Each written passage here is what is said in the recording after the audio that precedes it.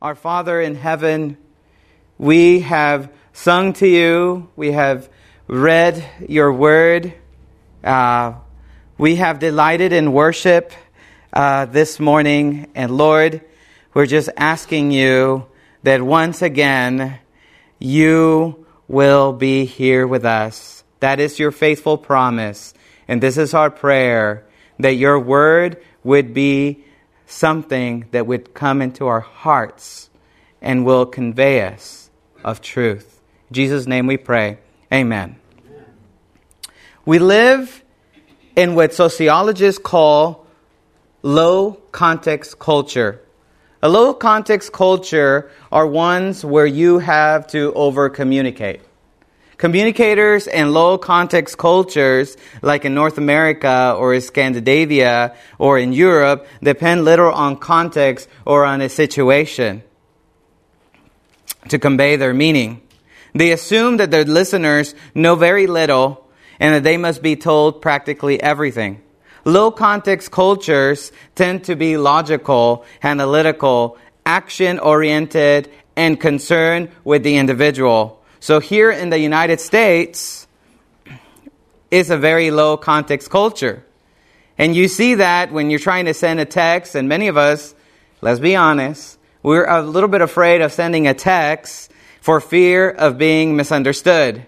Sometimes when we send our text, we put a little bit of emojis on there or something because we don't want to look like we're being passive aggressive either. And so we over-communicate in a low context culture.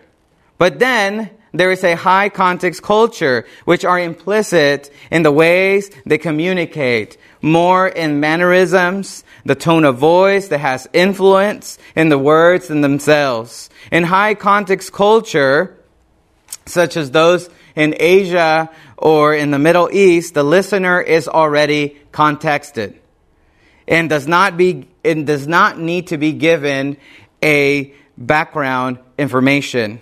These are the places where you read in between the lines, where you communicating. In a high context culture, you're more likely to be intuitive, contemplative, and concerned with the collective. You read within and between the lines.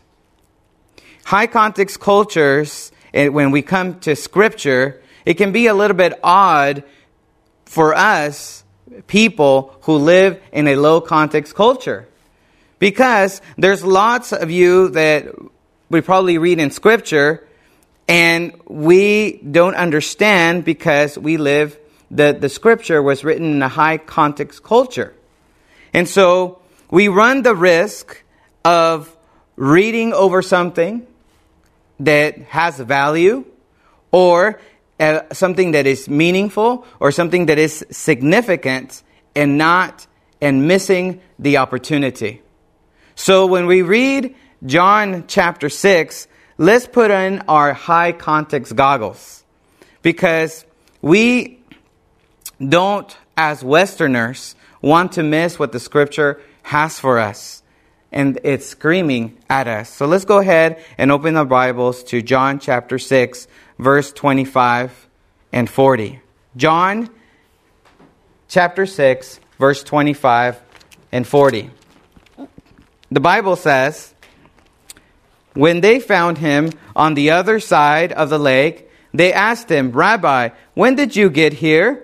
Jesus answered, "Verily, truly, I tell you, you are looking for me, not because you saw the signs I performed, but because you ate the loaves that had your fill. Do not work for food that spoils, but for food that endures to eternal life, which the Son of Man will give you, for on him God the Father has placed his seal of approval." Then they asked him, "What must we do to do the works God requires?" Jesus answered, "The works of God is this, to believe in the one he has sent." So they asked him, "What sign then will you give, that we may see it and believe you? What will you do? Our ancestors ate the manna in the wilderness, as it is written, He gave them bread from heaven to eat." Jesus said to them, Verily, truly, I tell you, it is not Moses who has given you the bread from heaven, but it is my Father who gives you the true bread from heaven. For the bread of God is the bread that comes down from heaven and gives life to the world. Sir, they said, always give us this bread. Then Jesus declared, I am the bread of life. Whoever comes to me will never go hungry, and whoever believes in me will never be thirsty.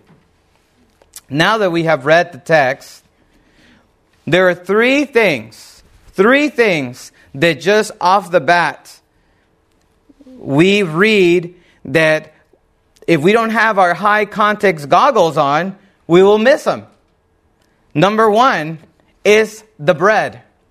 In the Old Testament, presumably in the time of Jesus, bread was a principal article of food that supported life. Other items such as fruits and vegetables and flesh foods took a secondary place in the diet. Bread is such a principal item that it becomes synonymous for food in general. A person could survive a long time on only bread and water. In the Jewish culture, bread was made of barley or wheat. The form of the loaves were different than ours, being usually flat cakes. Both leavened and unleavened bread were used. The unleavened bread played an important part in connection with the feast of the Passover, when 7 days unleavened bread was to be eaten, according to Exodus chapter 13, verses 6 and 7. But then you go to Exodus chapter 16.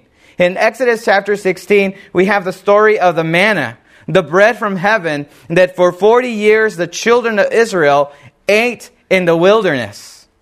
The table of the showbread, this was a prominent item in the tabernacle or in the temple service.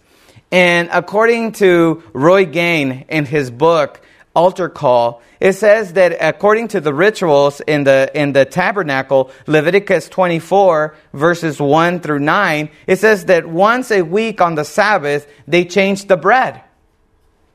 And so you could imagine that if you're an Israelite and you're camping out in the desert and you see you smell, because you probably have a lot of tents you can't see, but you smell this aroma of this bread being made in combination with the altar of incense. So you see this combination of aromas throughout the camp. That, if you were an Israelite, you would be like, oh, God's presence is with us. If you smelled that aroma, and that's really what the showbread symbolized. The presence, the bread of the presence, symbolized the life-giving power of Christ. So if you were an Israelite and you went outside and the first thing you went in your tent and you went like, and you smell that aroma, wouldn't that give you some satisfaction? Wouldn't that give you some sense of affirmation that God was with you? And it says that the bread has also an implicit connection to hospitality as well. Because you see, people shared bread at meals. And so community and relationships were formed and were at the front and center. So even today, when you go to a restaurant, I won't say Olive Garden, and you go to a restaurant, the first thing that they give you is what? Bread. And they serve you bread as a sign that they're welcoming, and they're giving you the bread as not a sign of just welcoming and of their generosity, but also of their bounty. So in Genesis 18:3, we see the story of Abraham when he receives 3 visitors. And we see that Abraham not only offered bread, but he instructed his wife to use the finest flour to make the bread that he offered his guests to be the best food. So we see, if we don't have our high context goggles on, we would miss the significance of the bread. Why do I share this? Because the story that the readers would have heard at the time of Jesus when he mentioned bread would have quickly connected the significance of the bread.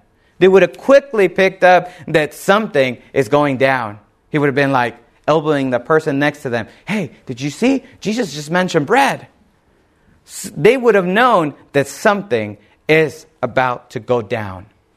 Number 2, the phrase, verily, verily, or truly, truly, that is used by Jesus appears 4 times in chapter 6. Verse 26, verse 32, verse 47, and verse 53. In the Gospel of John, Jesus frequently uses this word, verily, verily, in the King James Version, or in the ESV, truly, truly. And these phrases in the original language or in the Greek word is amen. Amen. And so the word has different implications depending on how and where you use it.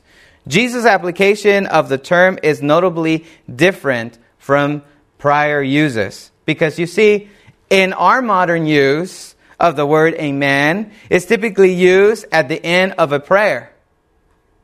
In Jesus' name, amen. It may also be spoken to show agreement in some statement or idea. This is a slightly different form, but closely related to the original of the term seen in the Old Testament. Because we see here in the Hebrew, the word amen means so be it. And so this term or this expression is what?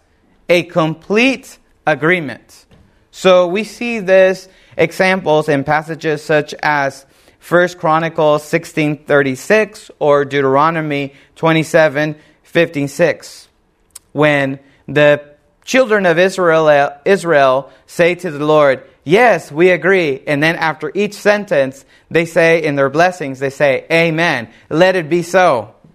This is how the term is used, placing the word at the end of a statement. It's like a way of accepting or agreeing or endorsing what came before.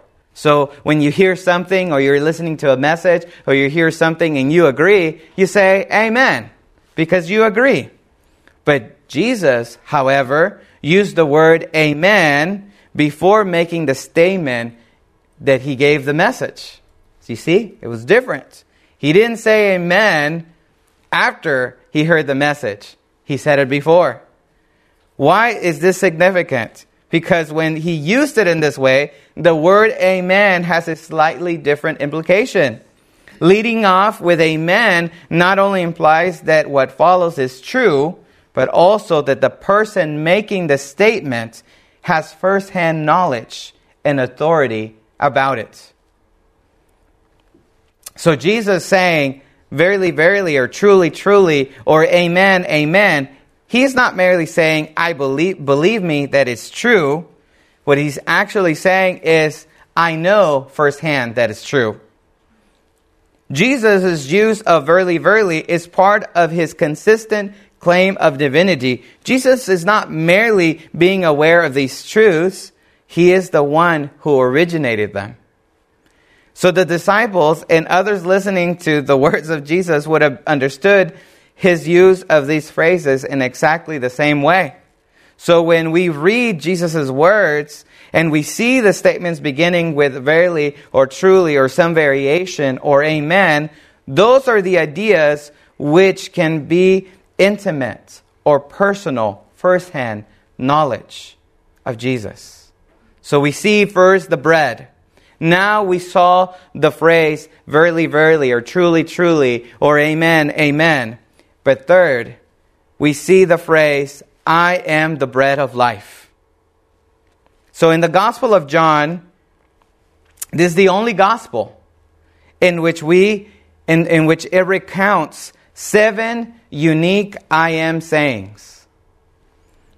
Jesus pronounced during his ministry, with each of the Greek words saying ego eimi, I am, following a predicate. So you have, I am the bread of life, John 6:35. You have, I am the light of the world, John 8:12. I am the door of the sheep, John 10:7. I am the good shepherd, John 10:11. I am the resurrection and the life, John 11:25. I am the way, the truth, and the life, John 14:6. And finally, I am the true vine, John 15:1. And the reason why these are significant sayings is because these are unique sayings that are not only emphasize the important aspect of Jesus' ministry, but also describe the divine qualities that he offers humanity. If I need to satisfy my hunger, who am I going to go to? Jesus. He is the bread of life. If I am in darkness, who am I going to turn to? The light of the world. You see? These are the significant qualities that Jesus offers humanity. The salvation that God promised in the Old Testament was present in Jesus. Jesus is our sustaining bread. In addition to these I am statements, Jesus also used these statements to declare that he is the great I am. When Jesus used these ego eimi, when Jesus says I am, he is not just merely saying that I am, he is saying that he is the great I am. Jesus is saying, before Abraham, I am.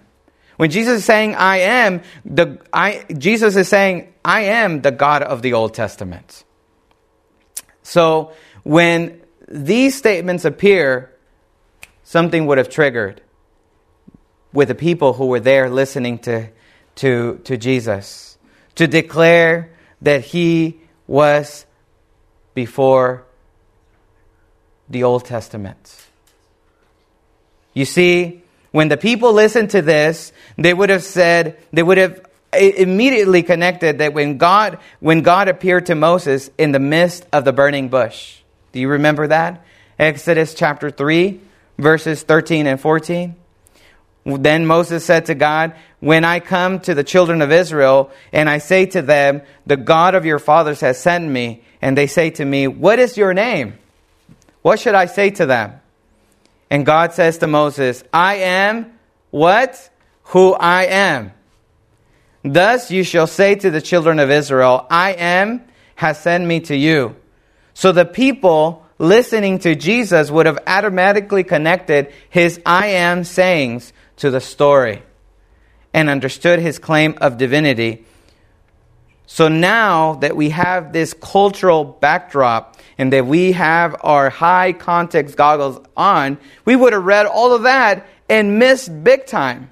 Because now we're ready to actually read what the Bible has to say to us. And not only that, but to find and to learn what the story really is telling us. Check this out. John 6:25. We're going to start there again. And it says this. When they found him on the other side of the lake, they asked him, Rabbi, when did you get here? Jesus answered, truly, amen, amen. I know for a fact, he says, that you are looking for me, not because you saw the signs that I performed, but because you ate of the loaves and had your fill. Do not work for the food that spoils, but for the food that endures to eternal life, which the Son of Man will give you. For on him, God the Father has placed his seal of approval. The crowd is following Jesus because they want more bread. But Jesus does not want to talk about bread. Not physical bread anyways. He wants to talk about the human heart. John 6:26, basically in the original language, when he says, you're looking for me, Jesus ignored the question and immediately began to discuss their motives for seeking him. He begins to laying down the materialistic motives and only the satisfaction of their physical appetites, but also the whole range of their ambitious expectations that he would assert himself as a military conqueror or as a political leader. But John 6:27 says that Jesus said, do not work for the food that spoils. Jesus here is not rebuking that which is necessary in order to gain livelihood. He's rebuking is directed rather to those who work to the extent of neglecting the nourishing of the soul. There's nothing wrong in working. The problem is when we overwork. And we work to the point in which we neglect our nourishment of our soul. That's the problem. What Jesus rebukes is the common habit of working only for the things of this world and ignoring the things of eternity. Mark 8:36 says, "What good is it for someone to gain the whole world, yet forfeit their soul?" And many of us, if we were brutally honest with ourselves this morning, we would realize that even attending church or coming to church or being involved in the programs, if we're not continually eating from His Word, we're coming to church, but we are still hungry for that existential inch in our heart. We're still looking for something because Jesus has not truly transformed our heart. We're still looking for something. We can come here, we can mask, we can pretend all that we want, but we are not truly searching for Jesus and His Word. Didn't Jesus pray in the Lord's Prayer, "Give us today our daily bread"? Jesus knew the power of prayer, and Jesus knew the power of His Word. He knew that seeking His Father constantly was such an important thing. Jesus describes our need as bread from heaven. Why bread from heaven? Because we are dead in sin. And He sees humans like desert, like a barren wasteland that are dead and lifeless. In our human condition, and I ask, if our human condition is dead and lifeless, then we need food that endures. Anything that we do here on earth, we're not going to take with us. Newsflash. Anything that we own will stay here as well. We all hunger and long for the things to seize and to capture the human heart that create meaning, purpose, and fulfillment. And we will do whatever it takes. Many times we do things that we're not supposed to be doing. And we go our separate routes trying to fill in that void. But in their case, it says here in the Bible that they were charmed and captivated with the physical food that Jesus had provided. Because if you see here in the context, starting verse in chapter 6, Jesus feeds the 5,000. And they were still charmed by that, and they were so concerned with their present situation that they didn't realize that they were missing out on something far greater that was for eternity. Maybe some of us can identify with the Jewish crowd. We too find ourselves often concerned with material things of this world. We build treasures on earth instead of storing up treasures in heaven, where moths and vermin destroy and thieves break in and steal. We are so consumed with the hustle and the bustle of this life that we often miss what is most essential, which is our daily bread. I don't know what our daily routine is. I don't know if as soon as we wake up and we open up our eyes, do we have a moment where we can be alone with Jesus. When we wake up, is our first intention, our first thought is, boy, I'm so happy that I'm alive, Lord. Thank you for giving me another day of life. Do I have gratitude in my heart? Or do I wake up in a hurry? Do I wake up with the toils and the worry of this world, and I go on and I live my life in such a way in which I think that I'm controlling my life, when in reality I don't know where I'm going? We shrug aside the kingdom of God for the kingdom of this world. And like the Jewish crowd, we succumb to the temporary things of this desert and the wasteland that we call this world. Jesus says in verse 27, do not work for the food that spoils, but for the food that endures eternal life. One of the saddest experiences in my life was to be invited to go on a tour of a ranch of this owner who showed me his property, who had a nice couple cars, big property land, and who also had a big house. And he showed me all his material things, and he showed me everything that he had. But you know what? All of those things came at a cost, because this man was crippled. He could not walk. He had worked all his life. He had already retired. And he had never spent a single penny going out to Europe or traveling or seeing the world or donating money to help other people. He just kept all the money.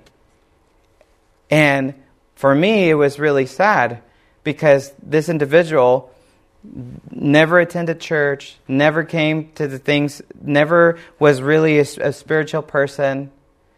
All the time it was work, work, work. Day and night, work, work, work.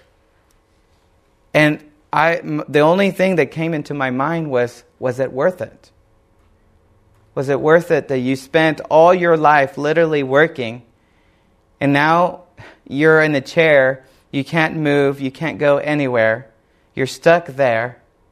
Was it worth it to not even spend all your money, to have all this is practically a millionaire, and didn't even use the money for anything and was far and away from God? Jesus says, do not work for food that spoils, but for the food that endures to eternal life. That food that Jesus is talking about in this context stands for life. Something he would freely give them, not because of their human achievement, but because they believe. What must we do, they said in verse 28, to do the works that God requires? And in the original language, what they're saying is, what should we be doing? Written in this present tense implies that the Jewish were inquiring regarding a habitual way of life rather than an isolated act. And Jesus tells them that all that they have to do is to believe. And instead of rejoicing and instead of believing, although thousands of people had been fed miraculously the day before, what do? They asked for a sign. But Jesus knew their hearts. He knew that they were asking for selfish reasons. He knew that they were merely just looking for an unending supply of food.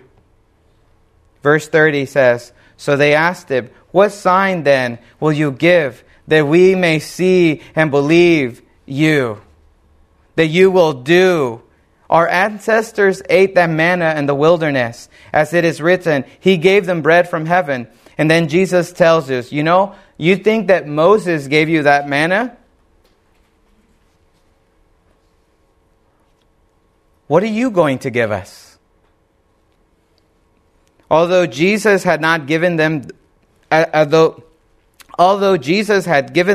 the bread before, they were still asking for a sign. And Jesus tells them, that manna that you are asking for, that you so desperately want, how far did that get your fathers? Aren't they all dead? But the bread that comes from God is far more greater than the physical bread that you want. And I wonder if, like the Jewish crowd that was surrounding Jesus, we too struggle with unbelief. We look at how God has led us in the past, and we still doubt in his promises. God has showed us once and once again that he is with us, that he's faithful with us. That prayer that you had been praying for, he has answered it. Maybe he didn't answer it the way that you wanted it, but he answered that prayer. We go into the world looking for bread that's temporary, that goes bad, that spoils, to satisfy our existential hunger. Because if we really wanted that bread, it's not about just being faithful to the church. It's not about just being faithful to the church activities. It's not about coming to prayer meeting. All those things are good. It's not about being involved in the church programs, being present on Sabbath morning. It's more than that. Because once we experience the gospel, we experience the love of Jesus, and we experience what God has done in our life, we would never turn that bread away. We would be so hungry that we would want that bread, and we would want that bread over and over and over. And we would just completely be eating continually. Because you see, to believe is the primary act of a flourishing Christian life. Jesus is just asking us to believe, to have faith, and to eat of that bread. John 6:34 says, "Sir," they said, "always give us this bread." And then Jesus declared, "I am the bread of life." And as we saw, these I am sayings are not just the reason why they're significant is because these I am sayings are implicitly, explicitly saying that Jesus has divine power to do something in our lives. So what does Jesus mean? What does this mean? It means that we are not satisfied unless we have Jesus. We are not spiritually satisfied unless we have Jesus in our lives. We cannot survive spiritually without Jesus. I don't know how, I said it this morning. I don't know how people survive without Jesus. I don't know how people do life without Jesus in their lives. On our own, we will try to fill in for ourselves that which does not or cannot satisfy our deepest longings. The only thing that can satisfy our longings, His name is Jesus. That's it. We have a need to belong, to have a purpose, to be loved. But so many of us keep looking in the wrong places. We keep going in the wrong direction. And Jesus says, "I am the bread of life." Ultimately, what He is saying is, I am the only one that can satisfy your deepest needs and your longings. That void that you're searching for, that void that you're looking for, you keep running. How long are you going to continue running? Isn't that get exhaustive? To live physically, we need bread. Just like in other cultures, I know that in Mexico, we cannot eat without tortillas. We need our tortillas. I don't know if they're corn, flour, some might say jalapenos, but we need our tortillas. In Asia, rice or noodles. For the Jewish people, it was bread. So when Jesus is saying that He is the bread of life, think about the significance that He's saying. Jesus is basically saying, that this bread that you so desperately need, that you use every day, I am that bread. I'm not just the bread giver. I myself am the very bread. If you want to survive, you need more of me. The necessity of the daily life that revolves around the bread, of making the bread, revolves around Jesus. It says, if we want to live a life of abundance, spiritually, we need Jesus, who indeed is the bread of life, who always is ready to welcome us at His table. Jesus did not create us, did not make us for us to survive. Many of us, we're always tired. Every time, how are you doing? We're always tired. And that's okay that we're tired. But God did not create us to be tired all the time.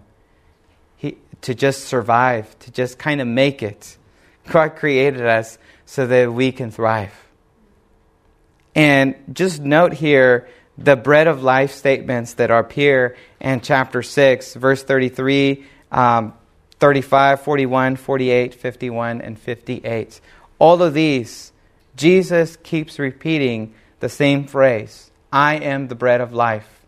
And as we learn in our series that we've been doing here in the book of John, every time that Jesus repeats something more than once, he's repeating it because he's trying to highlight it. It's something that is important. And as the tree of life gave life to Adam and Eve, the bread of life gives life to us. And the implication of the bread of heaven is that seeing Jesus and believing in him, we are to produce real life and life to the fullest. We cannot have life to the fullest on our own. The only way that we can have life to the fullest is if we believe and we see him. He is the one who produces life in us. Just as the food is eaten and is sustained for life, for physical life, it is necessary to invite Jesus into our daily experience in order to sustain spiritual life. It takes serious work to be a baker. I don't know if you've seen someone who makes bread, but making bread is hard. It's difficult. It's not an easy task. And there's a bakery that I like to go whenever I visit my parents. And I asked one of the attendants that were there in the bakery, and I said, when does your first fresh batch comes out? He's like, 5 a.m. And I said, so when do you guys start making the bread? 2 o'clock in the morning, 3 o'clock in the morning, making bread. Making bread is not easy. It's so inconvenient. It's not enjoyable. And you might live with some level of anxiety that you may run out of flour at any moment. But in case you missed it, I'm not literally talking about making bread. Because we're always striving and we're always trying to maintain. But the flourishing Christian life is one that depends upon Jesus. It's not one that depends upon ourselves. So for me this morning, all I want to say to you all is, what kind of church do we want to be, Mount Pleasant? What kind of church do we want to be? Do we want to be known for people who live in the outer rim, who just go through the motions, who just go through church and go through the ritual and going through the habits? Or are we desperately hungry for God? Do we want really to eat of his bread? But not just any bread, not just any physical bread, but do we want to eat the bread that comes from heaven, the bread that brings life? Do we want to be known as people who live and maintain the way of Jesus, making sure that he is first and foremost in our life? Because the mission of the church is not to get people outside, inside. Instead, the mission of God, Missio Dei. Did you notice who I said? The mission of God is his mission. It's not the mission of the church. The mission of God is to use the church to get people to Jesus. MPC, let's become the kind of people who design and create innovative ministries and a mission. And if mission is not in your line of work, you say, I can't do a ministry. I can't do anything in the church. I can live a missional life for Jesus. Not to grow a church, because that's too small of a vision. Let's participate in the mission of God to grow God's kingdom. How about everyone? Let's just, all of us, go to Jesus. That's the end point. That's the telos. The mission of God is to use the community of believers to be a beacon of hope in the city. And why does that matter? Because the world is hungry for the gospel. I don't know if you noticed or if you looked around, but there's people who are not doing well. There's a lot of people that are heartbroken, that are lonely, that need encouragement. There's people who are going through different battles. And like Mother Teresa rightly said, loneliness is the leprosy of our modern world. And it's true. It's true. People are hungry for a community, a place where they feel loved, where they feel accepted, where they belong. There are people who you know, they are there, that they sense that there's more to life than just binging a show in Disney Plus for the weekend.